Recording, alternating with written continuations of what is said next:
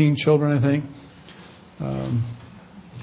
Every day at noon would put her stool in the middle of the kitchen and pull her apron up over her head. And that was her prayer closet. And all the kids knew to scatter. Don't mess with Mom when she's in the prayer closet under the apron in the middle of the kitchen, because she's praying for us. And, out of that you get John Wesley and Charles Wesley and some major results in answer to prayer. Amen? So, ladies, just measure up to that and everything's fine. I might need that again. Okay, now that we've set the benchmark, I guess I should use some notes, huh? Yes. What I'd like to remind all the gentlemen in the room on Mother's Day is, where would you be without us? Yeah, where would we be without you? That's right. We'd be here. No, we'd be the proverbial twinkle in our Father's eye. Not having any further distance covered. Like they say, man might be the head, but the woman's the neck, and where the neck turns the head. That's right. She is the neck that turns the head. Okay. Am I in the dark on purpose? Or is it just the way I am? Was there a reason? Do we need the screen? Nope. Thanks. Hey, that was kind of trippy, those lights that they I noticed that all the highlight in my Bible just... I opened it under that light and I thought, wow, look at this. It's really easy to find things now. That's great. Acts chapter 1. Spend a little time in the Word before you run off to all your Mother's Day's events and all the guys made lunch, right? Is that what happened? What? No response. No response at all there. Okay. Quick, let's call Sizzler and get our reservations in. Okay. Guys, I'll try not to bury us. Father's Day is coming. We want to make sure we don't injure that. I mentioned we wanted to talk about the Holy Spirit for the next few weeks, moving to Pentecost. And does that still need to happen? Oh, I'm seeing... I know, I'm kind of got halfway done. Oh, well, let's finish that then. I don't know that we need to record this wandering monologue here. But Rob has 5.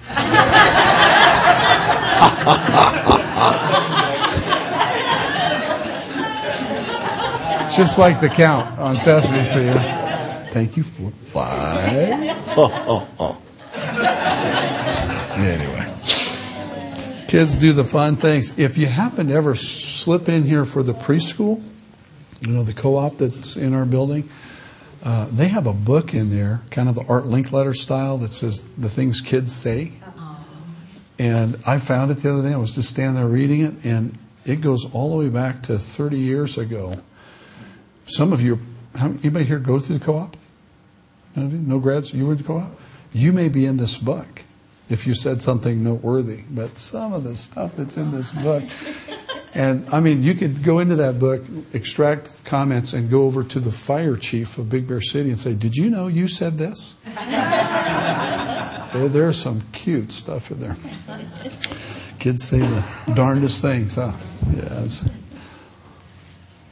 In approaching, continuing on the Holy Spirit, I sense this reservation in trying to talk about the Holy Spirit as though He isn't in the room. Speaking about the Holy Spirit in such a way as that we're sort of referring to a historical figure and going to go to a history book of some teaching and talk about what He did when He stamped His name on history or acted in some way, like in the book of Acts, this outpouring of the Holy Spirit. There's a tendency, I think, that we have to be careful we don't speak of Him as though He isn't alive or that He's not here. Amen? And I want to catch myself in my speech if I ever refer to him as distant. I know it's not probably entirely possible to speak in those kinds of terms. And whether you agree with him or like him or not, you may remember years ago, Benny Hinn wrote a book called Good Morning, Holy Spirit. And part of the attempt in writing the book, I believe, as he gave it to us, was to sort of put an X over the word the. Because we tend to refer to God, the Holy Spirit. The definite article, the only one and only one, the Holy Spirit. There's lots of spirits running around the world, but He is the Holy Spirit. And but Benny Hinn was trying to bring to our attention that when he got up in the morning, he began a conversation saying, "Good morning, Holy Spirit." As always saying, "Good morning, Anthony," or "Good morning, Suzanne," or "Good morning, Mike," or building a relationship with God, the Holy Spirit. And see, I get the in there again, and I just want to go, ooh. And it's not bad, it's not wrong. It is a proper title. It's used in the Scripture. But we want to build good doctrine, good understanding from the Scriptures about Him. But not as though He isn't here and we're just going to pass a history test. I want to come to a point where I realize in any moment of the day, you can realize in any moment of the day, that you're about to face something or a change or a decision or an action, your job, mothering, how appropriate is that just before you pour into those lives again to say, "Holy Spirit, I realize you're not just with me." Jesus said He'll be with you and be in you.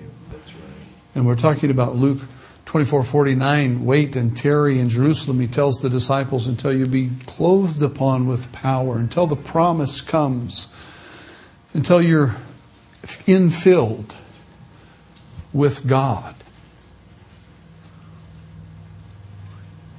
Holy Spirit, we're about to pour into these children.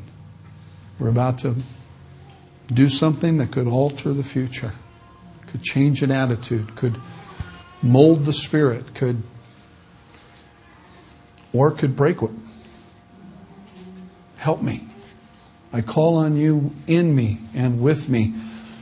Help me do this right. Don't let me. How many regrets do we have already? And we don't need any more. There's plenty of regrets about the time that I tell the story about Janina. They were little, the twins, and I'll share the story again. Some of you have probably not heard it, and this way I don't have to come up with any new ones. We have a picture of them. We had bay windows at our house with a little, an old Norwegian chest under that. And they would run over and climb up on top of it, stand on it, and then look out the bay window. And at one point, we didn't have any curtains or anything, so we just had a sheet hanging down there on the inside of the wall. And they had both just come out of the tub and ran in that fashion over and climbed up on the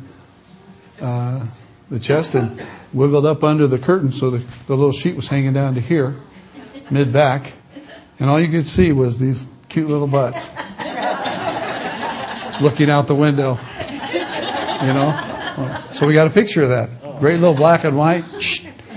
And anyway, they're only about that age, and Janina, I was finding that she was not responding to me when I would talk to her. She would ignore me. And so she got a lot of spankings for that. I would spank her. Oh, take me to jail. I didn't beat her, okay? I spanked her for that attitude. And then one day she was up on that trunk looking out the window, and I was being the miffed father. So I said, "Janina," and she ignored me. And I got a little closer. "Janina." She ignored me. I'm getting a little steamed. I'm thinking, I got to spank her again for ignoring me. I got to get her attention. I got about this far away, and she's looking out the window. And she turned around. And when she turned around, she was totally frightened that I was standing there. And God helped me in the moment, because he said, "She can't hear you." Sorry, I'm going to cry again. I thought of all the times I had spanked her for not listening to me. It's like heartbeat. It goes by that quick. We went and had her evaluated. She'd 70% hearing loss, had to have the myringotomy, the tubes. So we went and did the TNA and tubes, and she could hear fine. She's an obedient child. And I'm just whooping the butt off this little kid for not listening. Yeah, that'll set you back on Father's Day too. How what do they say? We're old too soon, smart too late. I thought, how much better a parent could I be if in that moment I was saying, Holy Spirit, what's the issue here? Help me parent. Help me be like you. You're not getting miffed. You love this little body. You love this little person. You've got a plan for this little life. You want to mold and shape this person into a person of yours that will bring you glory and honor. You knew about this person. Your word says from time immemorial. And you know the future. And I'm just about to make a dent on it. Help me, Holy Spirit. Why? Because He's not absent. He's present. Acts chapter 1, verse 8. Well, actually, we'll start at verse 4. And being assembled together with them, He commanded them not to depart from Jerusalem, but to wait for the promise of the Father, which, He said, you have heard from me. For John truly baptized with water, but you shall be baptized with the Holy Spirit not many days from now. Therefore, when they had come together, they asked Him, saying, Lord, will you at this time restore the kingdom to Israel? And He said to them, it is not for you to know the times or seasons which the Father has put in His own authority. But you shall receive power when the Holy Spirit has come upon you, and you shall be witnesses to me in Jerusalem and Judea, Samaria, and to the end of the earth. Your version may say in the King James, to the uttermost parts of the earth. What is the purpose and the necessity of receiving the Holy Spirit? Of welcoming this, as we call, in the third person of the Trinity. And then when you speak of a Trinity, how do you number them anyway? First, second, or third? But they are in that order of appearance to us, and so we often refer to the third person of the Godhead as the Holy Spirit. Why do we need to welcome Him into our lives? Jesus said, so that we would receive power in order to be a witness, in order to be, in the New Testament wording, a martyr, a person who can go to the point of losing their life in honor of the one to whom they give witness, a person who can take the stand and sit in the box at the trial and be a witness, who will not back up on their testimony because they know their testimony is true, and say that yes, Jesus was alive. Yes, Jesus was crucified. Yes, He was buried and He rose from the dead. And of this I am a witness.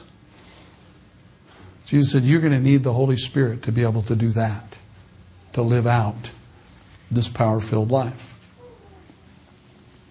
In Luke chapter 4, we know that Acts was written by Dr. Luke, and so his gospel, Luke chapter 4,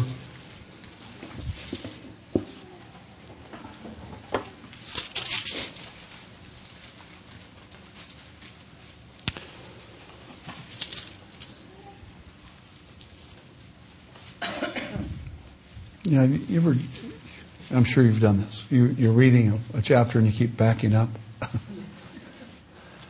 After a while, you start thinking, I'm reading the book backwards. And that's how I feel about this chapter. So I'll try and switch it around because I wrote it down in backwards order. But let me go to just verse 1. Then Jesus, being filled with the Holy Spirit. What? Jesus, filled with the Holy Spirit? I don't know, does that give you a theological bump on your road, or how do you deal with that? I mean, Jesus, right? We've got Matthew's testimony of the baptism. Jesus walks up, behold the Lamb of God. And Jesus shows up at the Jordan River, and John says, oh, I should be baptized by you. No, it's okay, John, just baptize me. We need to keep righteousness in order. So you baptize me. He baptizes Jesus, and as he comes up out of the water, the Holy Spirit descends upon him, the Scriptures say in the form of a dove, lands upon him and remains. John gives witness. He said, God told me as I was baptizing that the one to whom the Holy Spirit came in this fashion was the Messiah. Now I'm a martus. I'm a witness that this is the Messiah, Jesus, the Son of God. How did he know? When the Holy Spirit came upon his life. And then immediately, here in verse 1 of chapter 4 of Luke, then Jesus, being filled with the Holy Spirit, returned from the Jordan and was led by the Spirit into the wilderness. Another gospel writer uses a more powerful word. It says that the Holy Spirit drove him into the temptation moment. I mean, it was a forcefulness of, we're going to go head to head with the enemy now. But he didn't go there until he was endued with power himself. Even as the incarnate God in the flesh, Son of God, needed the Holy Spirit to do what he was called to do. I think that's powerful. I think that's insightful for us to say, well, how could I live this Christian life without the aid of the Holy Spirit? And if that's the case, I need the Holy Spirit. How do I get that? How do I invite him in? When does it occur? When is it available? How often is it available? And how do where's the switch to make this work? In the moment that I need the Holy Spirit to rule over my carnal nature and my flesh-driven fallen state, how does that implement it? Wouldn't you want to know that? Don't we need that? Yeah. And I'm thinking of so many times in my life when I've so needed that. But you don't need to know everything about me. So Jesus goes and defeats the enemy head to head in the wilderness, 40 days fasting. And we get to verse 14, says, then Jesus returned in the power of the Spirit. Jesus received the Holy Spirit on the day he was baptized, and then he goes head to head, defeats Satan himself personally, not one of the other demons. I mean, the head Satan, the fallen Lucifer, defeats him, and then returns in the power of the Spirit. It says to Galilee, the news of him went through all the surrounding region. He taught in their synagogues and being glorified by all. So he came to Nazareth, where he had been brought up. And as his custom was, he went into the synagogue on the Sabbath day and stood to read. And he was handed the book of the prophet Isaiah. And when he had opened the book, he found the place where it was written. Isaiah 61, verses 1 and 2. The Spirit of the Lord is upon me, because he has anointed me to preach the gospel to the poor. He sent me to heal the brokenhearted, to proclaim liberty to the captives, the recovery of sight to the blind, to set at liberty those who are oppressed, to proclaim the acceptable year of the Lord. Then he closed the book and gave it back to the attendant and sat down. And the eyes of all who were in the synagogue were fixed on him. And he began to say to them, today this scripture is fulfilled in your hearing. Wow.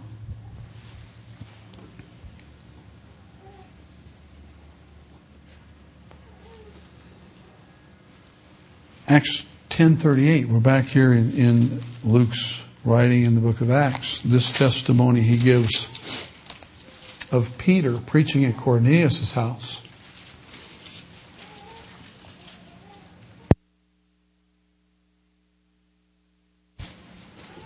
The tears were still leaking in my nose.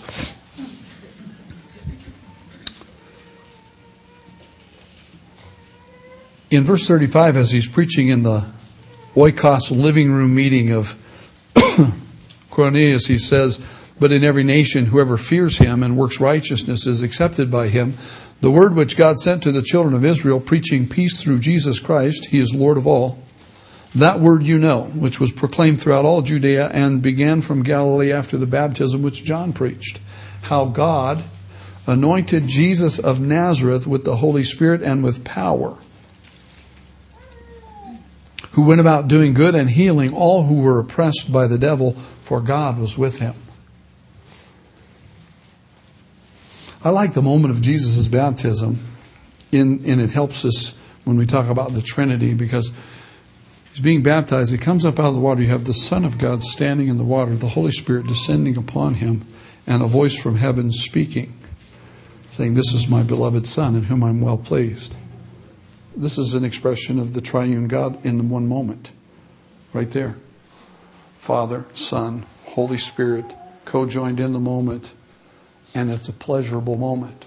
They're all enjoying the moment in the expression of themselves together as one, standing in the midst of mankind's need. Powerful stuff. So Luke records these things and then speaks about Jesus walking around and working the works of the Father, because Jesus' own testimony is, I don't ever do anything. I don't speak unless I hear the Father say it. And I only do what he shows me to do. I only do what he does. I'm not acting on my own accord. I'm fulfilling the Father's will and directives. And I'm doing it with the power of the Holy Spirit. How God anointed Jesus of Nazareth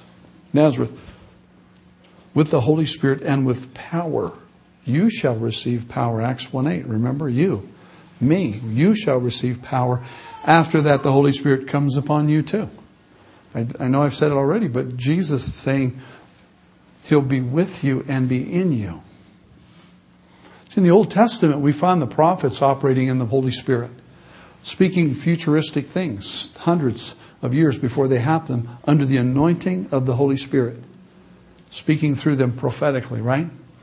So much so that as they were prophesying, the Bible says about them that as they were saying these things, they were inquiring in their own minds and hearts whether it was about this generation they were speaking, the one they lived in, or was it for another time.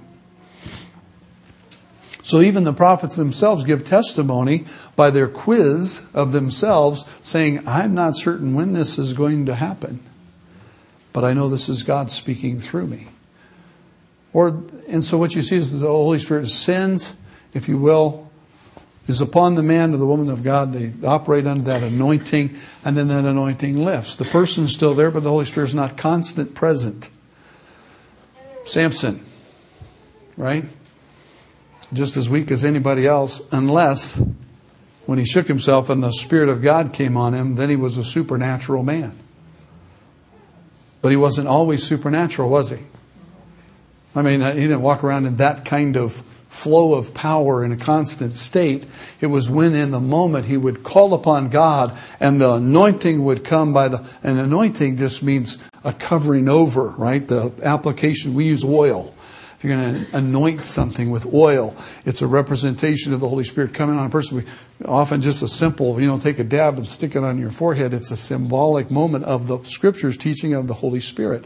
And when the Holy Spirit would come on that anointing, that oftentimes anointing, really the definition of the Hebrew language is to rub something, to prepare it by rubbing the oil into it. Ladies, there must be something you do when you cook that you do that too. What? Is there? You ever just, what do you, massage a chicken or something? Or rub it, but then you put the stuff so it sticks, right? You rub it with oil, and then you sprinkle all the seasonings on it. Well, you're anointing the chicken for its last act of service.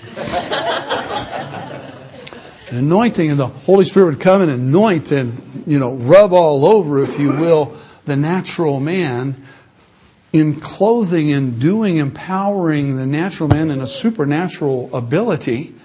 And you got this guy, breaking out of ropes and pushing down pillars and doing things that are impossible for a man to do. And I'm thinking, God said to me, I would receive the same power, empowerment, not because of anything I can do, but because of everything He could do. And how would it come? Same way, through the Holy Spirit. But Jesus said He'll be with you, but now He's going to be in you. Major change, Old Testament to New Testament. Jesus made the way for the Holy Spirit to come and live inside of us. I don't know, it's like let's close in prayer, because who's going to figure that out and explain that? How do I explain the Holy Spirit lives inside of me? I can't explain that, but it can be demonstrated. How is it demonstrated? By His graces coming through my life. Love, joy, peace, long-suffering, gentleness, kindness, self-control. And I got 7 out of 9. You know, when they changed the translations and the versions of the Bible, I lost a lot of those lists. Because you get them confused. But I do know it's in Galatians 5:22, so I'm okay. How do we know the Holy Spirit's living and residing in a person? Because they don't act like themselves all the time anymore. Yeah, this is the greatest testimony of a risen Christ, is the transformation of an individual life. That's what made the disciples different. That's what made the apostles different.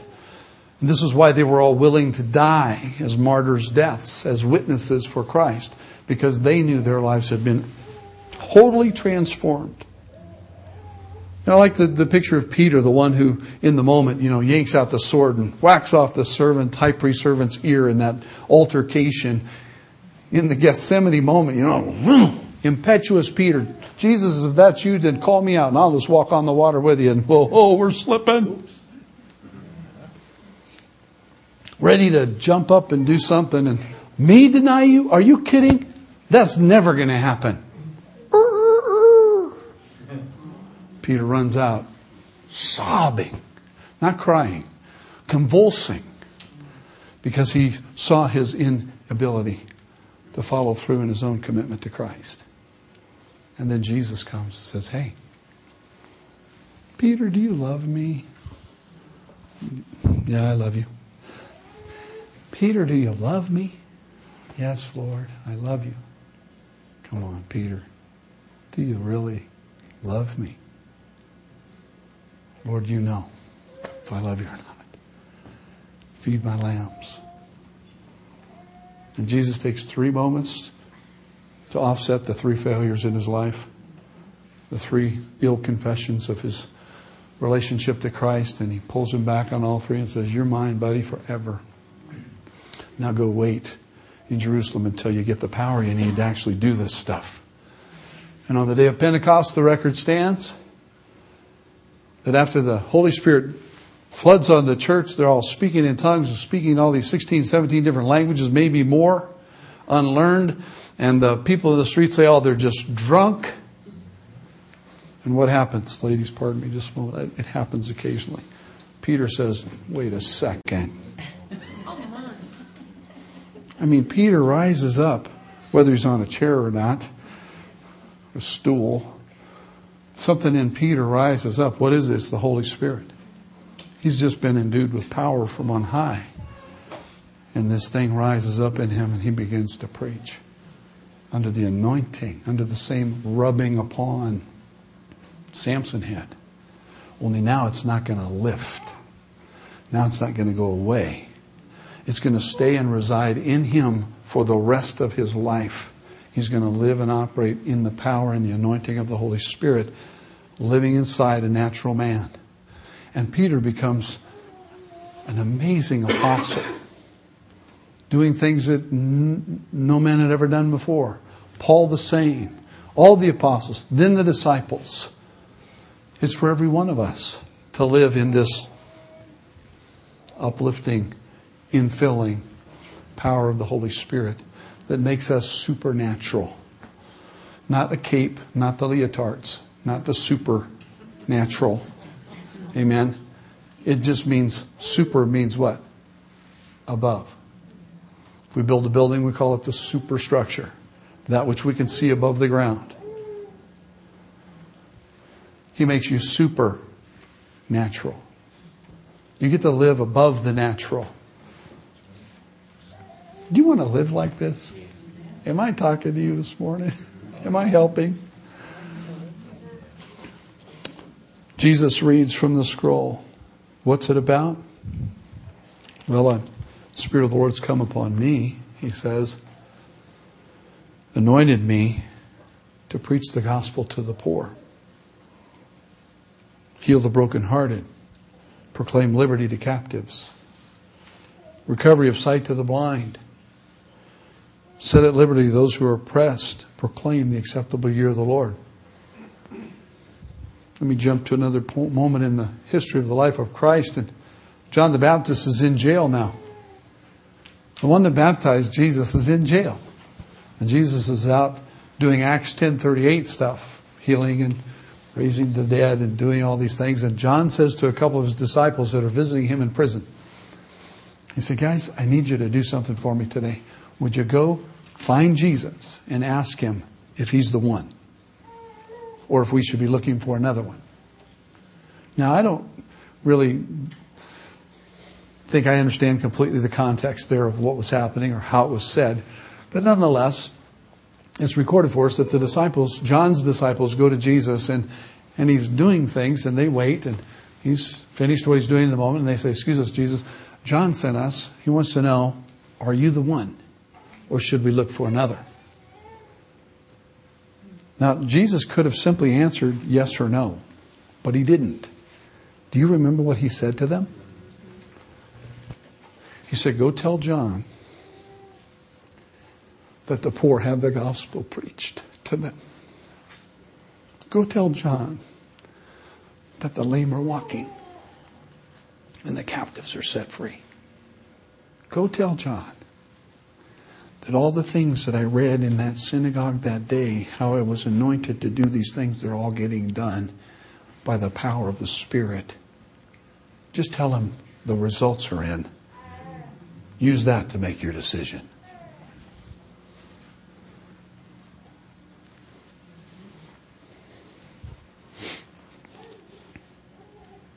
Wow. I just want to be immersed in the Holy Ghost. I just want to be empowered by the presence of God. You know, I could confess to you and talk for you a little bit. Aren't we tired of failing? Don't you just get discouraged after a while of coming up short? You know, don't you want to graduate from Romans 3:23, for all have sinned and come short of the glory of God? You know, about the day you think you're doing really well and you go and you puff up in your natural man, you go, I am just doing so awesome. I mean, I am God's kid. I am the answer to the world. Amen. And come on, bring it on. And then the enemy brings it on. And he says, I'm up for the challenge. And somewhere we forgot about going into that wilderness moment in anointed with the Holy Spirit. We kind of rose up in our own natural ability. And the supernatural opposer, accuser of the brethren just goes, bam. Or we just yield to sin. And we collapse inwardly. And we think, what is the matter with me? What's the matter with us is that we leaned on us instead of Him. We decided to corner the Holy Spirit somewhere inside of us and say, you just relax a minute, watch me do this. And we failed, and He says, ooh, that was so hard to watch you do that. Maybe you could invite me to help you, as He never leaves. Right? That's something to keep in mind. He never leaves. So wherever you go, He goes. This isn't meant to be condemning. It's supposed to be maybe convicting and hopefully encouraging. But He watches what you watch. He goes where you go. He gets to participate in doing what you do. Which means when I fertilize my lawn this year, the Holy Spirit gets to help. Right? He's got to be there. That's right. And when I go in and wash up, He's going with me there. And when my kids need help, He's going to help me help them. And when I blow off my temper, or whatever it is, He goes, oh, we didn't need to do that. I could have helped you there. Purpose and necessity of being baptized or infilled or receiving the Holy Spirit into our lives is very simple. We need the power. We need the power of God to operate in us. And why? John 14. I mean, can I do it without Him? I think there's a lot of Christians that do. That just say, well, let's talk about the Holy Spirit as though He's not present. Let's speak of Him as a God distant. We know that He came to us and helped us when we were regenerated from our sinful state and made at peace with God through Jesus Christ, and that's probably good enough. But, He's not really here all the time. And so I'll just live it myself somehow. But Jesus, when He was teaching in our Gospel of John chapter 14, verse 12, He said this. This confronts me. Most assuredly. Now, the old King James, this was probably one of those verses that said, verily, verily. Right? Which is an emphatic phrase, meaning, hey, listen up, listen up, listen up. This one's going to be very, very important to you. Most assuredly, I say to you, he who believes in me, let's pause just for a moment. How many believers we have in Jesus here? I'm trapping you. You know this. Okay? I believe in Jesus, right? I'm a believer. I've trusted Jesus' work at the cross to be enough to pay for my sin. I've knelt before Him and said, Lord Jesus, forgive my sin. I'm a sinner and I'm distant from you. I'm separated from you by my sin. And only what you did at the cross, by becoming the Lamb of God that takes away the sin of the world, your blood spilled out, your life poured out for me, gives me opportunity to be right with the Father. I accept you as my Savior. I ask you to save me and save us from hell and eternity in hell, and save us from our present needs. Save us from our not just our iniquities, but the penalty and the punishment thereof. He releases us from all of that. And we're believers in Jesus. Right? We're not just historical people that say, oh yeah, Jesus was a great guy. He was a history book man. I know, I read about him. I know about Him. No, I believe in Him. I put the full weight of the trust of my life into Him. And if it doesn't work, I have no other option. It's not a religion I'm looking at. It's a relationship. Okay, that's us. Now we qualified that little word believe. I say to you, he who believes in me, the works that I do, he will do also.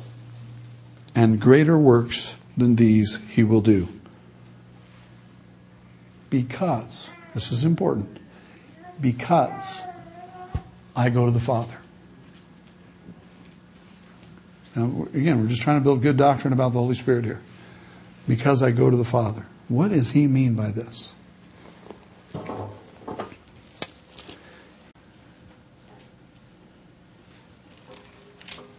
This is what He means. Look in verse 25. These things I have spoken to you while being present with you. But the Helper, the Holy Spirit, whom the Father will send in my name, He will teach you all things and bring to your remembrance all things that I've said to you. Okay? Chapter 16. Verse 5. But now I go away to Him who sent me, and none of you asks me, where are you going? But because I have said these things to you, sorrow has filled your heart. Why? Well, He just told them He was leaving. They're sad. Wouldn't you be? I mean, if Jesus came up, stayed at your place over the weekend, and then on Sunday night said, well, I'm leaving. You'd be sad. Nevertheless, I tell you the truth. It is to your advantage. The old King James Version, I think, says it's expedient. It is necessary. This New King James says, it is to your advantage, to my advantage, that I go away, Jesus says. For if I do not go away, the Helper will not come to you. But if I depart, I will send Him to you.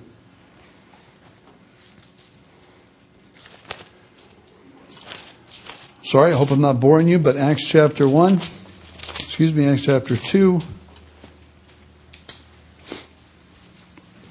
And then I'll tie them together. Peter, in that moment when he stood on the chair there, using my illustration, and preached this message on the day of Pentecost. In verse 33 comes to the point Well, I'll use 32. This Jesus God has raised up, of which we are all witnesses. Therefore, being exalted to the right hand of God, having received from the Father the promise of the Holy Spirit, He poured out this which you now see and hear. Okay, let me do my best to just package the moment. Jesus says, it's expedient for you that I go away. It's to your advantage that I go away. Here's why. I'm going to shed my blood, as we say, on the cross. I'm going to die for your sins. That blood becomes the blood of the Lamb, the sacrifice for all sin. Hebrews tells us, the writer of Hebrews says, he talks about all the Old Testament practices of sacrifice and lambs and altars and goats and bulls and all that. And he says Jesus came to offer His life once for all.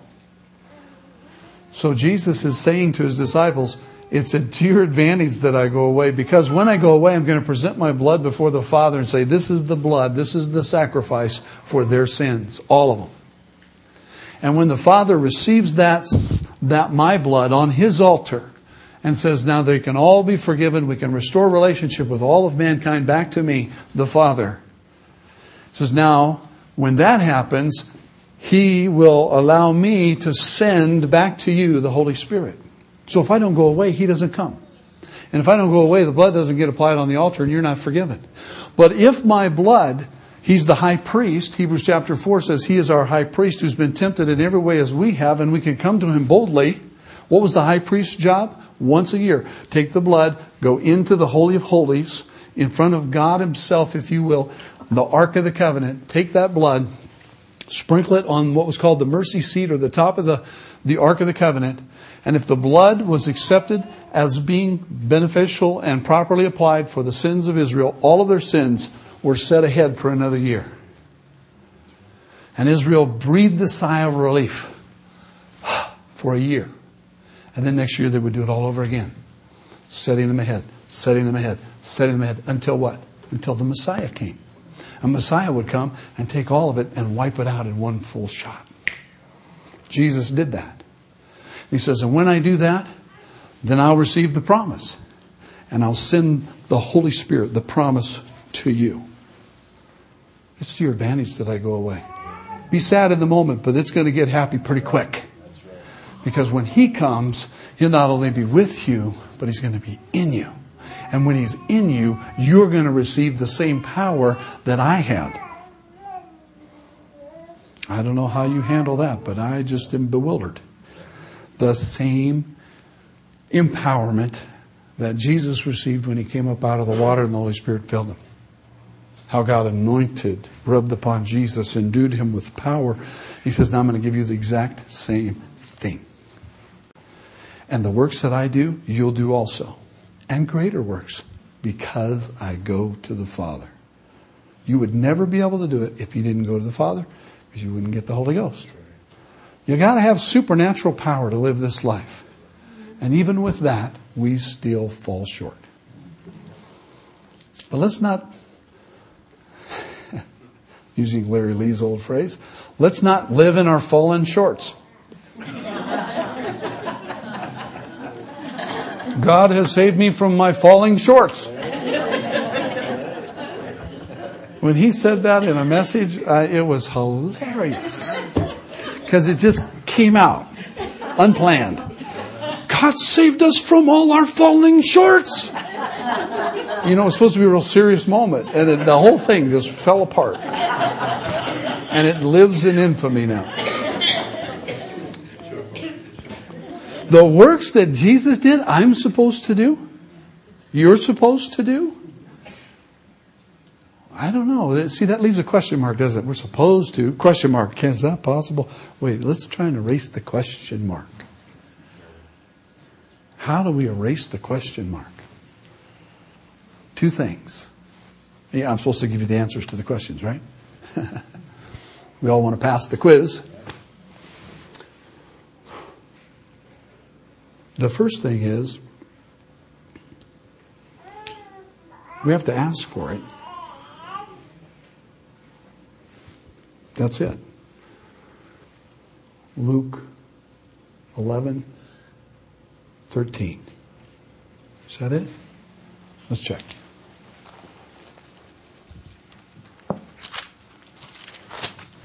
Actually, what I'm doing is I'm trying to do memory work in front of you. Yeah, that's it. Luke 11. Maybe it'd be easier if we did 11:11. Because you can remember 11:11, right? You just have to remember it's in Luke. Hey, everybody. Say happy birthday to Sophie Dora real quick, right there. Sophie, happy birthday. It's not her birthday today, but on May 3rd, she just turned 90. Yeah. We should have sang. If a son asks for bread from any father among you, will he give him a stone? Or if he asks for a fish, will he give him a serpent instead of a fish? Or if he asks for an egg, will he offer him a scorpion? Well, of course, those are rhetorical questions. If you then, being evil, know how to give good gifts to your children, how much more will your heavenly Father give the Holy Spirit to those who ask him? You say, well, man, where do I get the Holy Spirit? You know, you can't get it. You got to get it Luke 11:11, not 7:11. I made that up. I did, just right here. You saw it first. It happened right here. I will live with Larry Lee in infamy. No. You got to get a Luke 11:11. You got to ask Acts chapter 4. Acts chapter 4. Not to take this too far. Is that one going to help me preach much longer? I'm beginning to get a little distracted there. Sorry.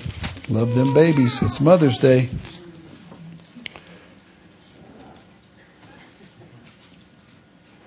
Peter and John are arrested because they healed the man at the gate beautiful. And we don't have to go entirely into all that, although I'd love to. Then they are brought in front of the judges there, and they quiz them a little bit, tell them don't be talking about Jesus anymore. And in verse 19, Peter and John answered and said to them, whether it's right in the sight of God to listen to you more than to God, you judge, but we cannot but speak the things which we have seen and heard. So when they had further threatened them, they let them go, finding no way of punishing them because of the people, since they all glorified God for what had been done, and the man who was over 40 years old, on whom the miracle of healing had been performed. Being let go, they went to their own companions, which, by the way, I would interpret as a good cell group. It's just a freebie there. In fact, I'm going to mark that because they go to their companions. They go to those people that they're close associates. They're oikos. And they report everything that happens. So when they heard that, they raised their voice to God with one accord and said, Lord, you are God who made heaven and earth and the sea and all that's in them. Skipping to verse 29. Now, Lord, look on their threats and grant to your servants that with all boldness they may speak your word by stretching out your hand to heal, and that signs and wonders may be done through the name of your holy servant Jesus. And when they had prayed, the place where they were assembled together was shaken. And they were all filled with the Holy Spirit, and they spoke the word of God with boldness.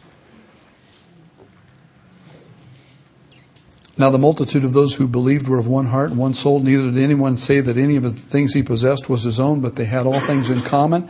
And with great power, the apostles gave witness to the resurrection of the Lord Jesus, and great grace was upon them all. And if you turn to Acts chapter 5 and verse 12, you find this verse that says, and through the hands of the apostles many signs and wonders were done among the people, and they were all with one accord in Solomon's porch. This word power is the same word dunamis that's used in chapter 1. Says you shall receive dunamis. You shall receive power. You shall receive a supernatural ability. And they prayed, God, give us boldness. And it shook the place, and they got it. And then they did signs and wonders in his name, not their own names. Remember Luke chapter 9, Jesus sent out the disciples, the 12, and said, go heal and raise the dead, do all these things. And they come running back later and saying, even the demons are subject to us in your name. In your name. Not in our name, in your name. And Jesus says, great. Luke chapter 10, he sends out the 70. And they come back with the same testimony saying, by your name and your authority, we can do the things you've asked us to do. This is amazing to us. Then Jesus is going to ascend, and he says, by the way, receive the Holy Spirit. Breathes on the disciples and says, you are going to do the same works I did, And greater works than these you shall do, because I'm going to the Father now. And when I get there, I'm going to send him back. I need the Holy Spirit in my life. I need him alive all the time, present with me. You need this in order to actually live out what Jesus wants to live out. So number one, I just got to the first point of my message. We're here till 3. Just kidding. One, you have to ask. You know, it's that proverbial picture of Jesus. You know, behold, I stand at the door and knock. If any man hears my voice and opens the door and lets me in, I'll come in. Right? And the pictures of Jesus with no door handle. It's a great picture. It depicts we have to open and let him in. Revelation 3:20 is that verse. The Holy Spirit, in the same way, is very much, we always refer to him as the gentleman. He's not forceful. He doesn't push his way into anybody's. He's there not even to testify of himself. He's there to testify of Jesus. He's there to empower you to live the life of Christ. Galatians 2:20, crucified with Christ. Nevertheless I live, but it's not me that's living, it's him living in me. How's that going to happen? Because the Holy Spirit wants to reside and live out that life through you. 1, ask. 2, you have to operate in faith. In other words, the next time, I'm going to challenge you. Challenge me. The next time you're with somebody, hopefully it's in your oikos, somebody that cares about you, loves you, and accepts you already. That'd be nice. That'd be a better scenario. But it could be in the line, waiting to go somewhere or into something or at the checkout or whatever. And somebody says, God, I just feel horrible. I feel horrible. I'm just going to go and go to bed. I feel so sick. And you say, oh, poor baby. Aisle 4. Cold remedies. No. You go, wait, this is the moment. Mark chapter 16, verse 17 says, these signs will follow those who believe. They lay hands on the sick and the sick recover. Oh, excuse me. You mind if I touch you? I mean, I know maybe we don't know each other, but I was just thinking that I pray and sometimes people are healed. It's miraculous. I can't explain it, but I would like to pray for you. Would that be okay? Can I pray for you? I've had people who just told me they don't believe in God say yes to that question. I mean, I've talked to them for 10 or 20 minutes and about, I don't believe in God, and it's God, and it's so made up. And people just, have whatever God they want to follow. I don't believe in anybody. Well, that situation you're going through in your home with your kids, pretty tough, huh? Yeah. Could I pray for you? Sure. I said, before we get started, maybe I should explain I'm going to pray to God. Yeah. You don't believe in him? Mm-mm. It's okay if I pray. Mm-hmm. Is it okay if I'm confused? And you just do the works of Jesus. Pray for people. Believe that he's going to operate by the power that you don't have. Amen. Stir the Holy Spirit by faith in you. Say, I'm going to trust him. He can do this. That's right. Mm-hmm. He can fix my problems at work. He can deal with the people I can't deal with. He's got more patience than I do. He loves people more than I do. He can do all the things I can't do. But I have to just lean into him. It's all by his grace, and it's all by his wondrous grace. That's why we sing the song, Amazing Grace. It is amazing, isn't it? Okay, I've gotten softer and softer towards the end here, and you are getting sleepier and sleepier. And this is really a message that ought to be shouted out. But sometimes I get inside of me, I don't want to try and substitute the moment of shouting and excited preaching that wears off after you go home for the truth. I can shout, preach. I can get with it every now and then. You keep coming back. It'll happen, I'm sure. But we're building a good doctrine, a good understanding, a teaching from the Bible about God, the Holy Spirit. He's with us, in us. John chapter 7, we sang it this morning. He's in us for the overflow. Did I say I was only going to do one more thing and I already did it? Shame on me. Happy Mother's Day. Dinner's burned, but it's okay. The crock pot will hold it. John 7:37, on the last day, the great day of the feast, Jesus stood and cried out, saying, if anyone thirsts, let him come to me and drink. He who believes in me, as the scripture said, out of his heart will flow rivers of living water. But this he spoke concerning the Spirit, whom those believing in him would receive, for the Holy Spirit was not yet given because Jesus was not yet glorified. He wasn't here yet because Jesus was still here. Sometimes I get the picture like, well, they can't both be in the same place at the same time. That's not true. He goes away, the Holy Spirit comes. Rivers of living water should be flowing out of our lives because he's in us. A little history on this. This is the Feast of Tabernacles. I think I have a note right here in my Bible. It says, each day during the Feast of Tabernacles, a joyous celebration was observed in which the priests brought water, symbolic of the water supplied from the rock in Exodus chapter 17, to the temple from the pool of Siloam in a golden pitcher. During the procession, the people recited Isaiah 12:3. The water was poured out on the altar as an offering to God, while the people shouted and sang. And here's the picture. Temple's up on the Temple Mount.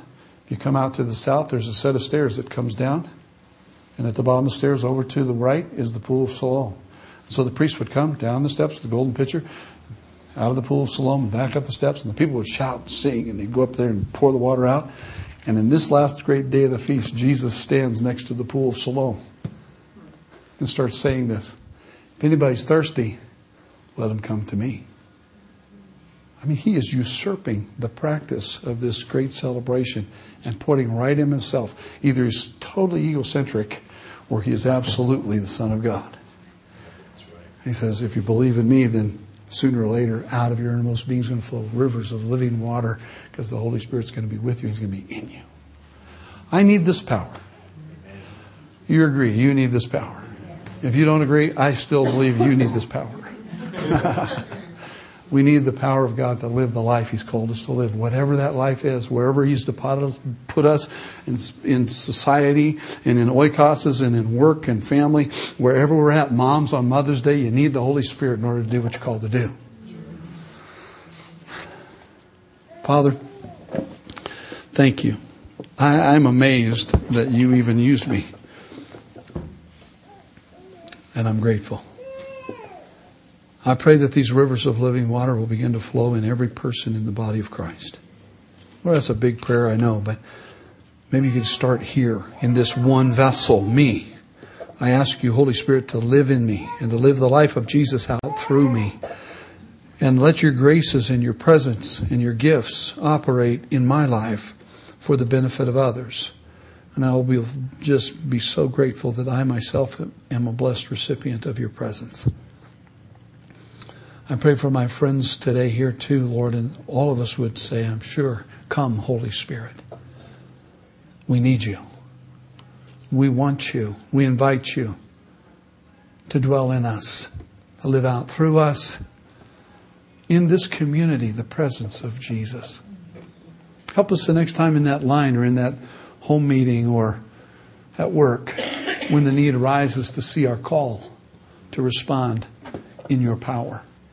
To take the step of faith, having asked you to live in us, help us to take the next step of faith that says now's the time to apply the works of Jesus. Help us to proclaim liberty to the captives. Anoint us, rub us, so that we can bring good news to the poor. Get our eyes and our hearts fixed in the right places and help us to notice where it's time to go to work and to be salt and light in this community. I pray in Jesus' name for His glorification, for His honor in this community and wherever you take us. Amen. Amen. You've been most kind today to me. Thank you for being here, of all the places you could be.